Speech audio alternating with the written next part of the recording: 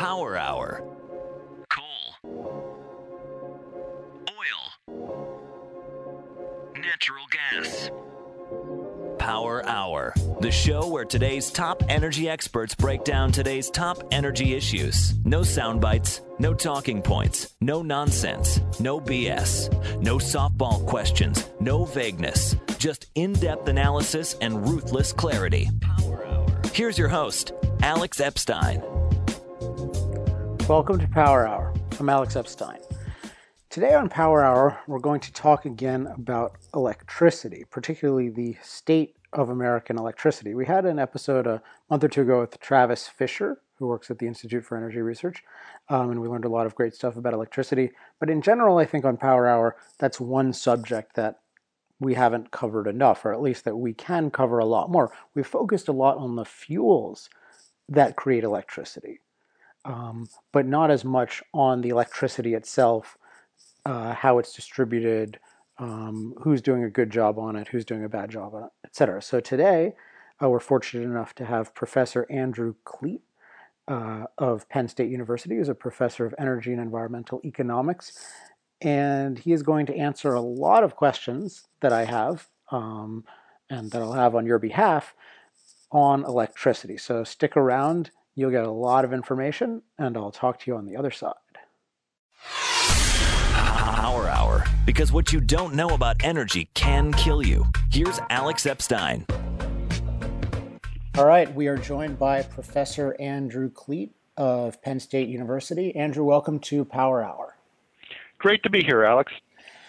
Thanks. So, since you're an expert on a lot of issues in electricity, I thought we'd take that opportunity to discuss the general state of American electricity. So let me just ask you from the outset, what do you think, if you can answer such a broad question, how are things going in terms of what we can look forward to with our grid and our supply of cheap, plentiful, reliable electricity? Well, I don't know about cheap, plentiful electricity. Currently, in this part of the country, in Pennsylvania where I am, the price of natural gas is very low, and it's lower across the country, and so that's causing the price of electricity to go down. The marginal cost in electricity, or generally by marginal production, is by natural gas plants. And so what we're seeing here in Pennsylvania and other places in the country are new sources of natural gas, which we expect to bring about lower natural gas prices for, say, the next 30 years. Although, as you know, Alex, that's always conjecture. Interesting. Now, if we look at the country as a whole, I mean, I mentioned cheap, plentiful, and reliable. Where is electricity cheapest and where is it most expensive? Well, it's cheapest in the Tennessee Valley.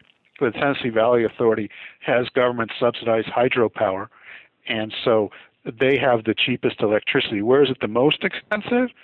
It's oftentimes in California because they have very strict environmental regulations, so it's very difficult to build a power plant in California. So, in fact, you see that the new power plants for California are going up in Arizona and Nevada. Well, let's go to the TVA then. It's interesting, as you mentioned, they have the cheapest, but also that it's subsidized. How subsidized is the hydropower there, and how do those subsidies work? Well, how subsidized they are is a topic of great controversy. How the subsidies work is that over time, the TVA has gotten very low interest loans from the federal government and built these dams, which are very long standing. But the other thing to recognize is that hydropower is always going to be the cheapest source of power, at least usually, Bill, and so they have excellent sites in the Tennessee Valley for hydropower. Now, one of the problems you have is they're just, as we say, you're running out of rivers to dam. There just aren't a lot of opportunities to do that anymore. So you can't replicate that. So now what you see is a lot of building of natural gas facilities.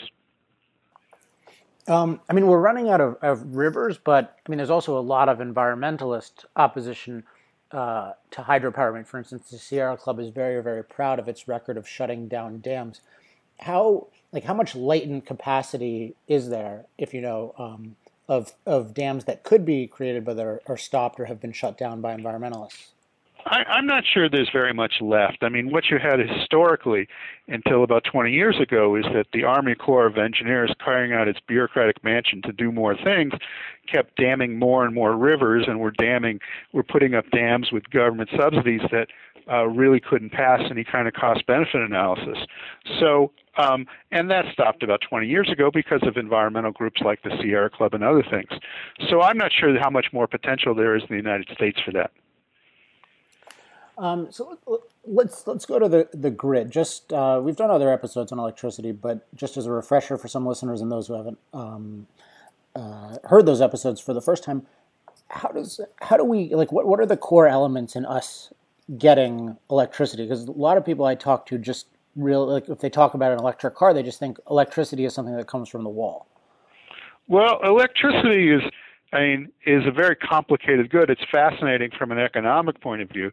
The chief problem is electricity has to flow across a grid of wires, but it also flows, basically, you can't direct electricity. It flows according to something called Kirchhoff's laws, which are basically, it flows kind of like water.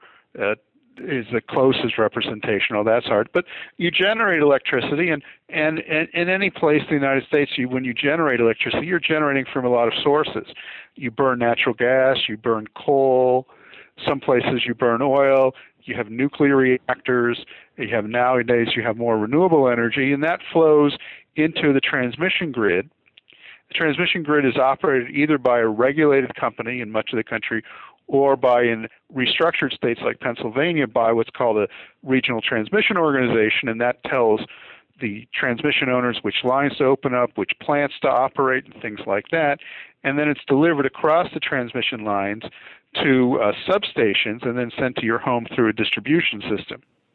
But the electricity that's produced doesn't direct it. So you can't say, well, that plant over there is producing electricity for me. Rather, any plant throws its electricity into the grid or into the power pool, and then you draw your electricity out. And there's no direct connection. So talking about that in connection with this idea that it unlike, say, the oil you put in your car, which can just sit there forever and is available on demand, the electricity doesn't just sit there. It's not stored. Right. Electricity is not, at this point, economically storable except for hydroelectric plants. And one of the nuances of electricity grids is that supply has to be very close to demand at all times because there's no storage. And so if the supply and demand go out of whack, then you have the system crash, and that's a very bad thing. And that's always one aspect of electricity that I just marvel at, because it just seems, if somebody said to me, hey, your job is to continuously change the supply of electricity to match demand, that just seems like just this unbelievable feat. What are the elements that allow people to do that? Well, I mean, in restructured areas, there's a market for that. It's called the regulation market, which is basically a market for standby power, either to reduce or increase your production of power. And the grid operators, with the help of sophisticated computer systems, are able to do that with some challenge. This is a big difference in electricity grids over the last 40 years, is that because of the enhanced technology, you can now have larger and larger electricity grids. So the PJM grid, which is the grid here in the mid-Atlantic, goes from Pennsylvania to Illinois to Virginia and south into North Carolina. And it's fairly large, much larger than it could have been 40 years ago. So what are the advantages and disadvantages of having a very large grid like that? Well, I think the advantages is that basically that this system operation and managing the grid, there are economies of scale in doing that. So you don't have to have, historically the PJM grid is an amalgamation of, I believe, 19 different grid operators. And so before you had 19 entities doing this basic work of system operation, and now you only have one.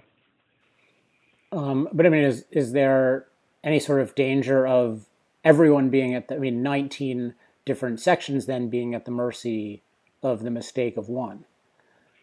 Well, in theory, yes. I mean, in practice, the systems work pretty well. Well, and I guess that raises the issue of, for one, when things don't work well, like when there's been big blackouts on the East Coast, what what are usually the causes of blackouts? Well, most causes of blackouts are basically at the distribution level. That basically, for instance, a lightning bolt hits your substation, and then your neighborhood is out of power for a few hours. The only large systematic blackout we've had here in the eastern United States in the last 20 years has been the 2003 blackout, which blacked out much of Ohio, Ontario, and New York State. And that happened, oddly enough, because there was an electric utility in Ohio that didn't trim the trees near the power lines. And so on a hot day, the power lines actually sagged into the trees and shorted out the line and caused a gigantic problem.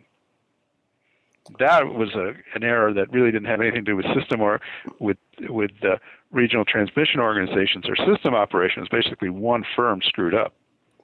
What about California at the turn of the century? Because you had certain dynamics of how those markets were intervened with by the government, but also here in California we have, I would say, very anti-energy development policies. What were the relative contributions of those? California had a so-called restructuring system that was deeply flawed in many ways, and so it allowed. What happened is there was a shortage of power. The price went up. And then the distribution companies weren't allowed to charge the price they were paying for electricity. And so they basically went bankrupt, and then no one would sell them electricity because a lot of people would sell them electricity because, why should I sell you electricity if I know you're not going to pay me? And so the system ran short of power. But that was clearly a political regulatory problem that was brought about by bad regulation, bad policy. So was there any element to it of just, California anti-development policies? Well, it didn't help that a lot of the energy for California comes from out of state, and a number of things happened. Economists, it's kind of the perfect storm, but a lot of the California gets a lot of hydropower from the Northwest, and there was a long-term drought in the Northwest, and then there's a lot of natural gas supply into California that comes through a pipeline that had a fire, and you can't build a new pipeline instantaneously. But California has very challenging environmental regulations because you simply can't build new things. So it's hard to build new transmission lines, new pipelines, new generation, things like that, and it's difficult to substitute for that. Elaborate on what it means that you can't build new things, which is, in my mind, pretty much the biggest indictment of a set of laws.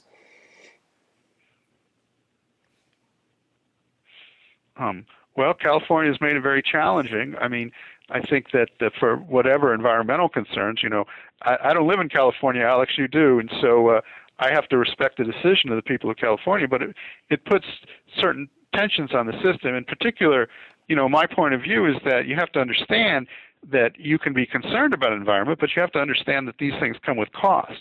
And in California, that means it's going to cost you more and more for electricity.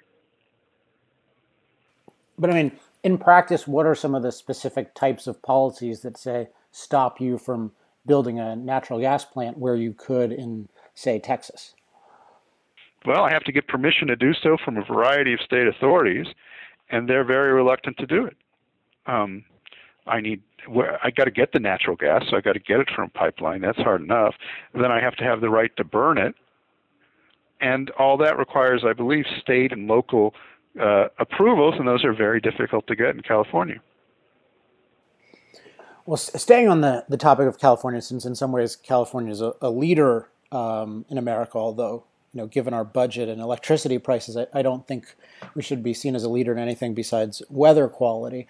How did the renewable mandates affect things? Because we have these escalating mandates of you have to use larger amounts of so-called renewable energy, with a real emphasis on solar and wind. And those are obviously intermittent sources of electricity. And it just seems at some point, they're obviously much more expensive now, but at some point the intermittency would seem to be a threat to the grid. Well, I mean, the renewable mandates came about in many states. I think it was a desire on the part of legislators to do something about climate change and carbon emissions in the face of the federal government not taking any action. Now, carbon emissions, to the extent they represent a problem, are a global problem, not a state problem. And so, for instance, even the state of California, if it reduces its carbon emissions by a substantial amount, really isn't going to do anything to address this problem. Now, so what it's called for is a variety of other energies, but in large part wind energy, and then in California you see a lot of solar energy. Now, solar energy, the price of solar energy has come down a lot, but it's still very, very expensive. And also, if you have a system with a lot of solar energy, then, what do you do on a cloudy day? Now, wind energy, I have a study here on wind energy in Texas, and it turns out that the wind energy, if you can get the wind from several different geographic locations, it tends to balance it out, and while it causes increased costs for the system, at least at between 5 and 8% of the system demand load, it's not that big a deal. But I think to impose a lot of, and by the way, that's just for Texas. It's always specific to where you are in the country because everybody's weather, especially wind patterns, are different. And wind power is expensive. It's not as expensive as solar power. It's going to cost you money. But it's solar power that I really worry about because of the intermittency problem and the cost.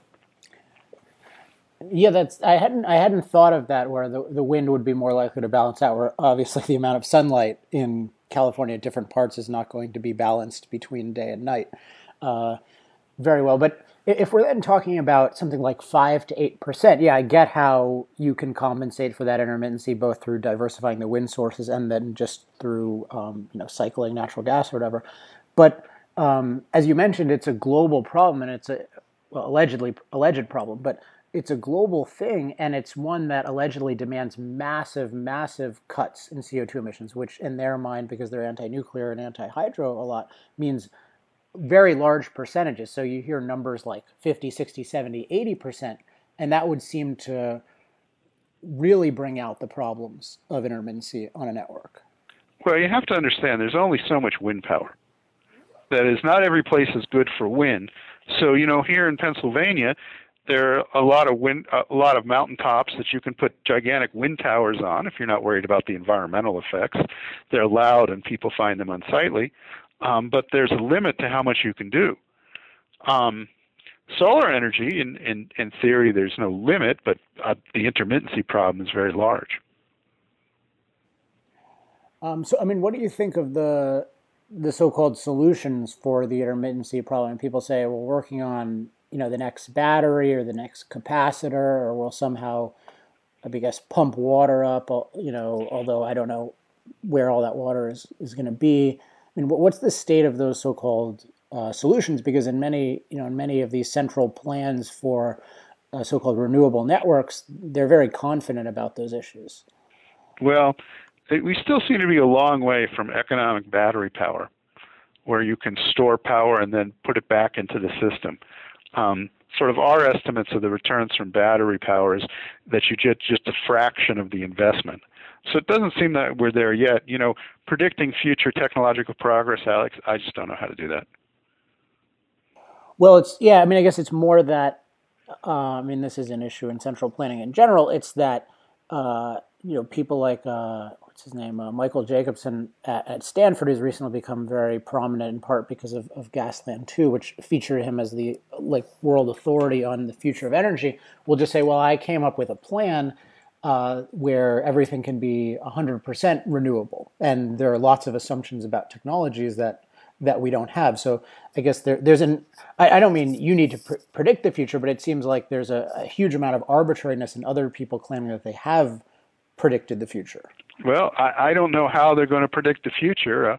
I think if we go back and look at predictions from 50 years ago about the future, some were probably correct, but I suspect most were wrong. I'm still looking for my flying car, and it hasn't happened. But I'm still looking forward to it. Maybe if California let us build things, we would build those instead of, a lot more solar panels. Is there any, in terms of, let's say, California in the next decade or two, is there any danger with this 33% level, I believe, of that causing blackouts? It just seems like a very large amount of intermittency. I just presume that eventually the state legislature will back off somewhat on that. A lot of legislatures will do once the costs become evident, and you're seeing that in Europe, where the Spanish and the Germans have spent a lot of money on solar power and realized it's not very economical, and so they're reducing the subsidies. Well, so let's talk about that that trend globally? What was the arc of the Spanish experience?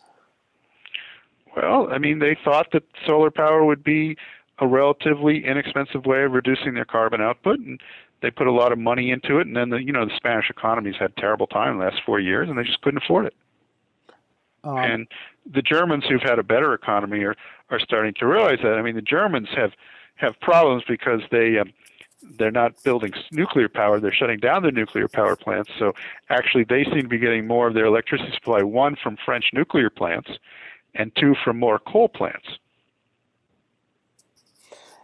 Yeah, we've talked about that trend on this show, which is just so ironic. So it's an interesting dynamic because the way that it's presented by politicians, particularly President Obama, is that when he'll cite, Germany gets X percent of, their megawatt hours from solar, it's treated as this is the emerging technologies. This is in effect the iPhone at 10 or 20% market share, ready to explode. Whereas it seems like once it has hit a certain market share, they're pulling back. Well, I mean, they just ran out of money to subsidize it. That's all. But what is any element of it just the technical difficulties of the more intermittency you're adding on the network, the more difficult? Well, at this stage, it's basically that the costs haven't come down fast enough to make it economically viable. And again, this comes to an issue solar advocates would say that the cost will come down soon, and they've come down rapidly. They're still nowhere close to what to be economically viable, but I don't know. To me, new technology is pretty close to magic. I don't quite understand it, and I always say if somebody can wave their magic wand and make solar cost competitive with natural gas, that would be great. But I don't know how that's going to happen. Well, so yeah, I respect the point a lot that it's unpredictable, but there are known problems that solar has to solve, and often I see cost comparisons between solar and other technologies. Well, they'll take it. Well, this costs X per kilowatt hour, and gas costs X per kilowatt hour, and obviously the solar's X is much.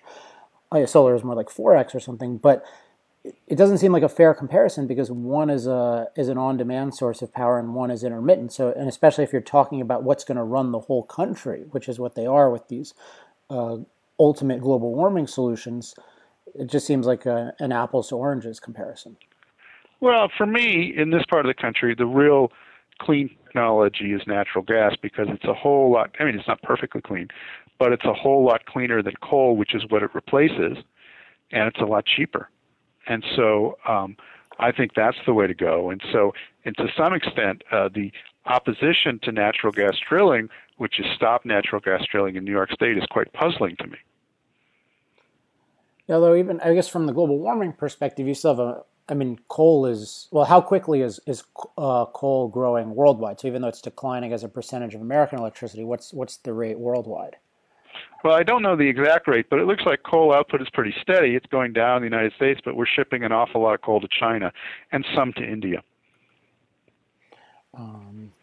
So I just find it interesting the deviation between rhetoric and reality in terms of if you just read the political speeches, it would seem like global CO2 emissions are heading downward and these renewable so-called technologies are leading to increased prosperity and lower prices, and yet that's not happening, and then the governments are pulling back. Carbon dioxide emissions in the United States are down for two reasons. One is we have a slow economic time, and so electricity usage is down, and also we have more efficient demanders of electricity. And two, with the replacement of coal by natural gas, the renewable effects don't seem to be very important in that. How much of that is because so one I would imagine is just because of scale, but another one would just be the need for a backup and the need to say cycle up and down natural gas power to back up, say, a wind farm. Well, it's an interesting question. There are backup markets for electricity. And so actually, if you run what's called a peak generator, where you have low capital costs and high marginal costs, you can make a good portion of your income basically by being in reserve and being available to be called if there's a shortage, say if another plant goes down. So is that it sounds like a more efficient method than cycling up and down one particular plant, just having this backup market? Well, there are actually, and this is pretty complicated, there are actually a couple different kinds of backup markets, so you have to get them clear. The up and down market is the regulation market, which is to deal with both up and down fluctuations. And then there are reserve markets that basically deal with the contingency that another plant goes out suddenly and you have to call up electricity very quickly. Great. All right, I want to ask just about some specific elements of your work. You have a piece called Reforming Texas Electricity Markets. If you buy the power, why pay for the power plant? What does that mean? Well, that's a piece with Bob Michels at California Fullerton, Cal State Fullerton. And this really gets into the weeds. There's something in many electricity markets called capacity markets, where you get paid not only for producing electricity, but for simply having generators on standby, and just having generators in the ground. And this is in addition to all these standby markets that we talked about, and these are called capacity markets. And there's a lot of economists who write in favor of them, but to many of us, these are just a waste of money and a payoff to incumbent electricity generators. And so in Texas, in the Texas market, there is no capacity market, but there's an argument there that because of alleged lack of capacity that they need a capacity market. And so what Dr. Michels and I did in that paper was try to argue that didn't make much sense. Oh, that raises an issue I've looked into a little bit in terms of the general trend of shutting down coal plants and replacing them with natural gas plants. Now, if you leave aside pollution issues, to what extent is there a false incentive for utilities because they get paid to build new plants? Well, now this divides it up into regulated markets and restructured markets. So if you think about regulated markets, a lot of them are in the Southeast and the Midwest, in the upper Midwest now.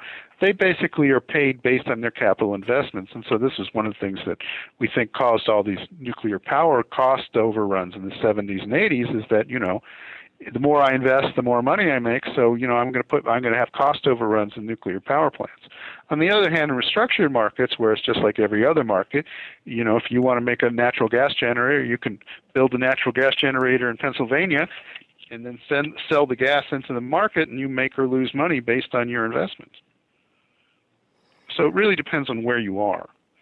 Well, so if we take the regulated market, is there a lot of economic inefficiency in terms of just justifying shutting down coal plants? Because it seems like you've got, if you have a functioning coal plant, that's a valuable piece of capital, and it's expensive to build something new, and particularly because natural gas prices historically aren't as stable as coal prices, it seems dubious that this would be a more economic replacement long term. Well, you don't shut down coal plants in general. You just don't build new ones, and you retrofit the old ones. The right to produce in any place is valuable. And so basically, when you get the right to produce something, you're very reluctant to give it up. Instead, you just gradually rebuild the power plant. It's kind of a different phenomenon. And that's true in regulated and restructured states, both of them. I find that really interesting. Can you elaborate on that issue of just the right to produce as very valuable and why? Well, to have the right to produce, especially for a coal plant, I have to get a permit from some authority, and generally, the permit will get rolled over. And if I do everything right, I can keep renewing that permit. So keeping an old plant going is, in regulatory terms, not very hard. Getting a new plant, especially a new coal plant, can be very difficult.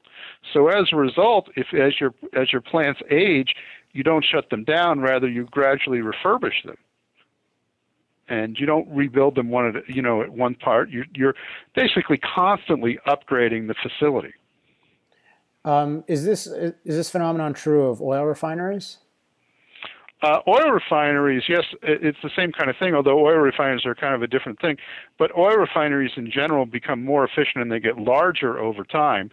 And so you've seen a dramatic decrease in the number of oil refineries because basically all the small ones are uneconomic. And the larger ones just keep getting bigger.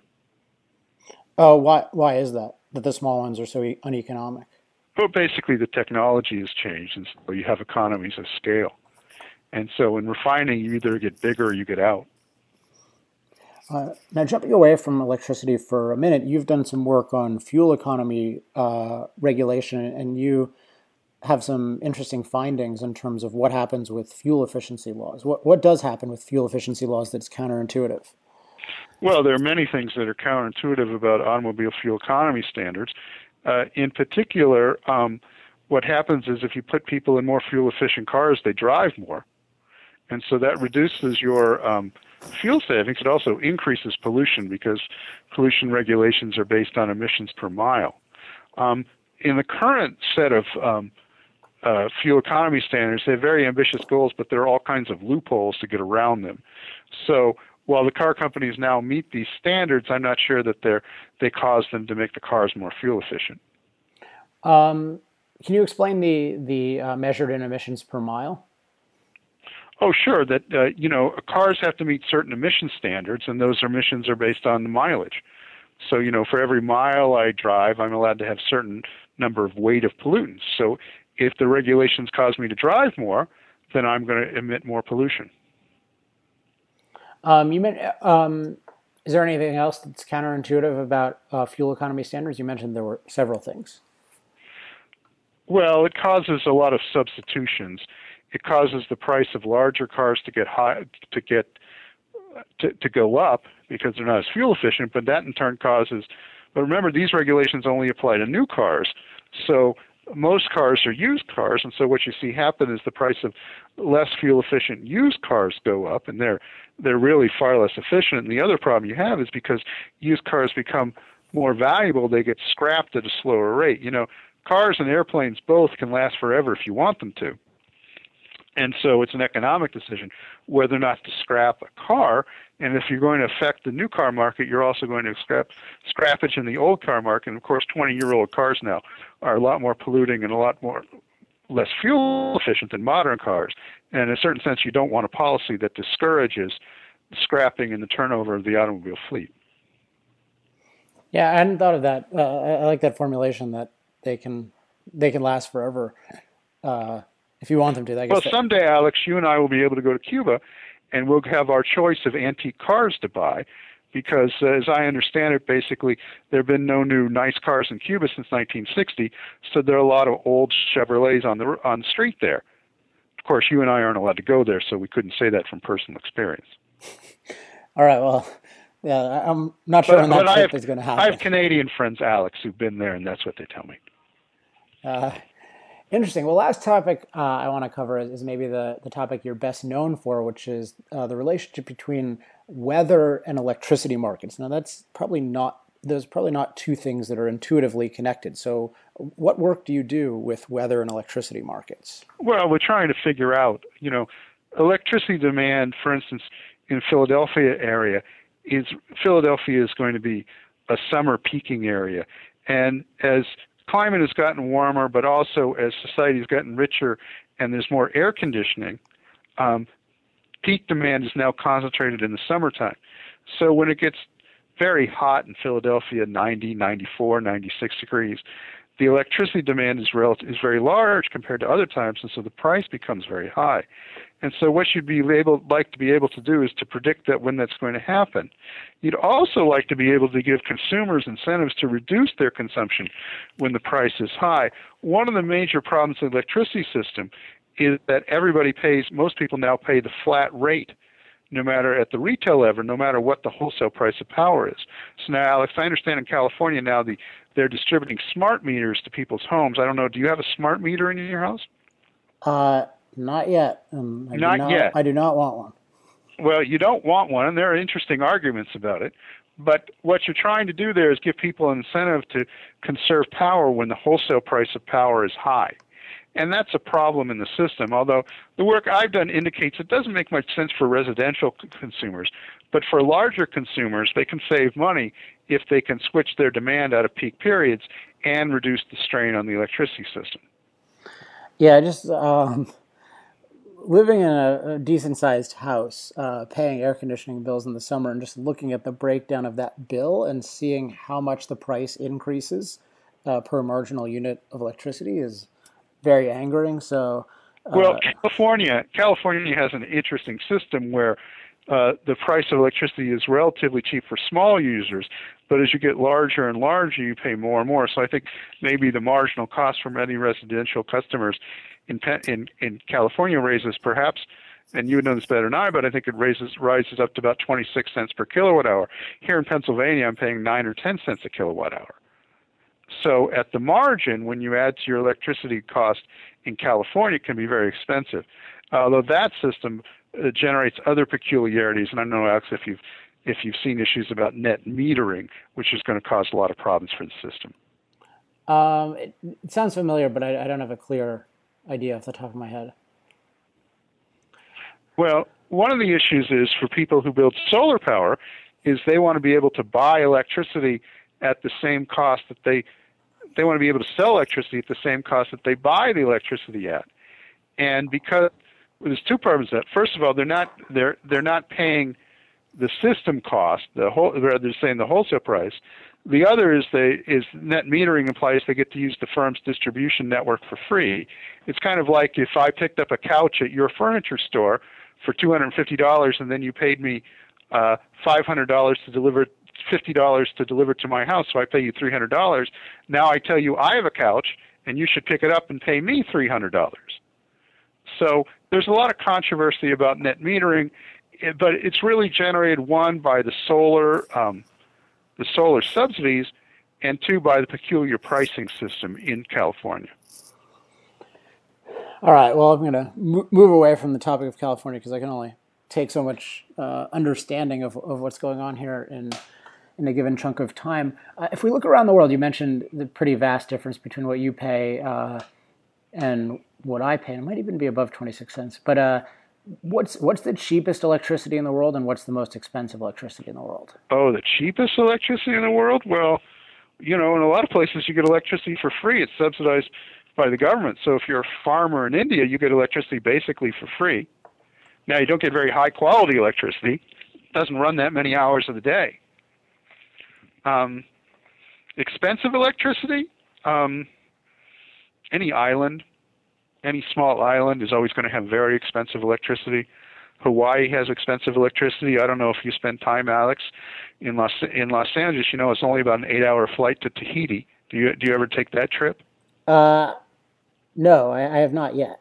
I see. Well, it's very expensive. Electricity is very expensive on Tahiti. Perhaps you'll focus that in on your travel plans.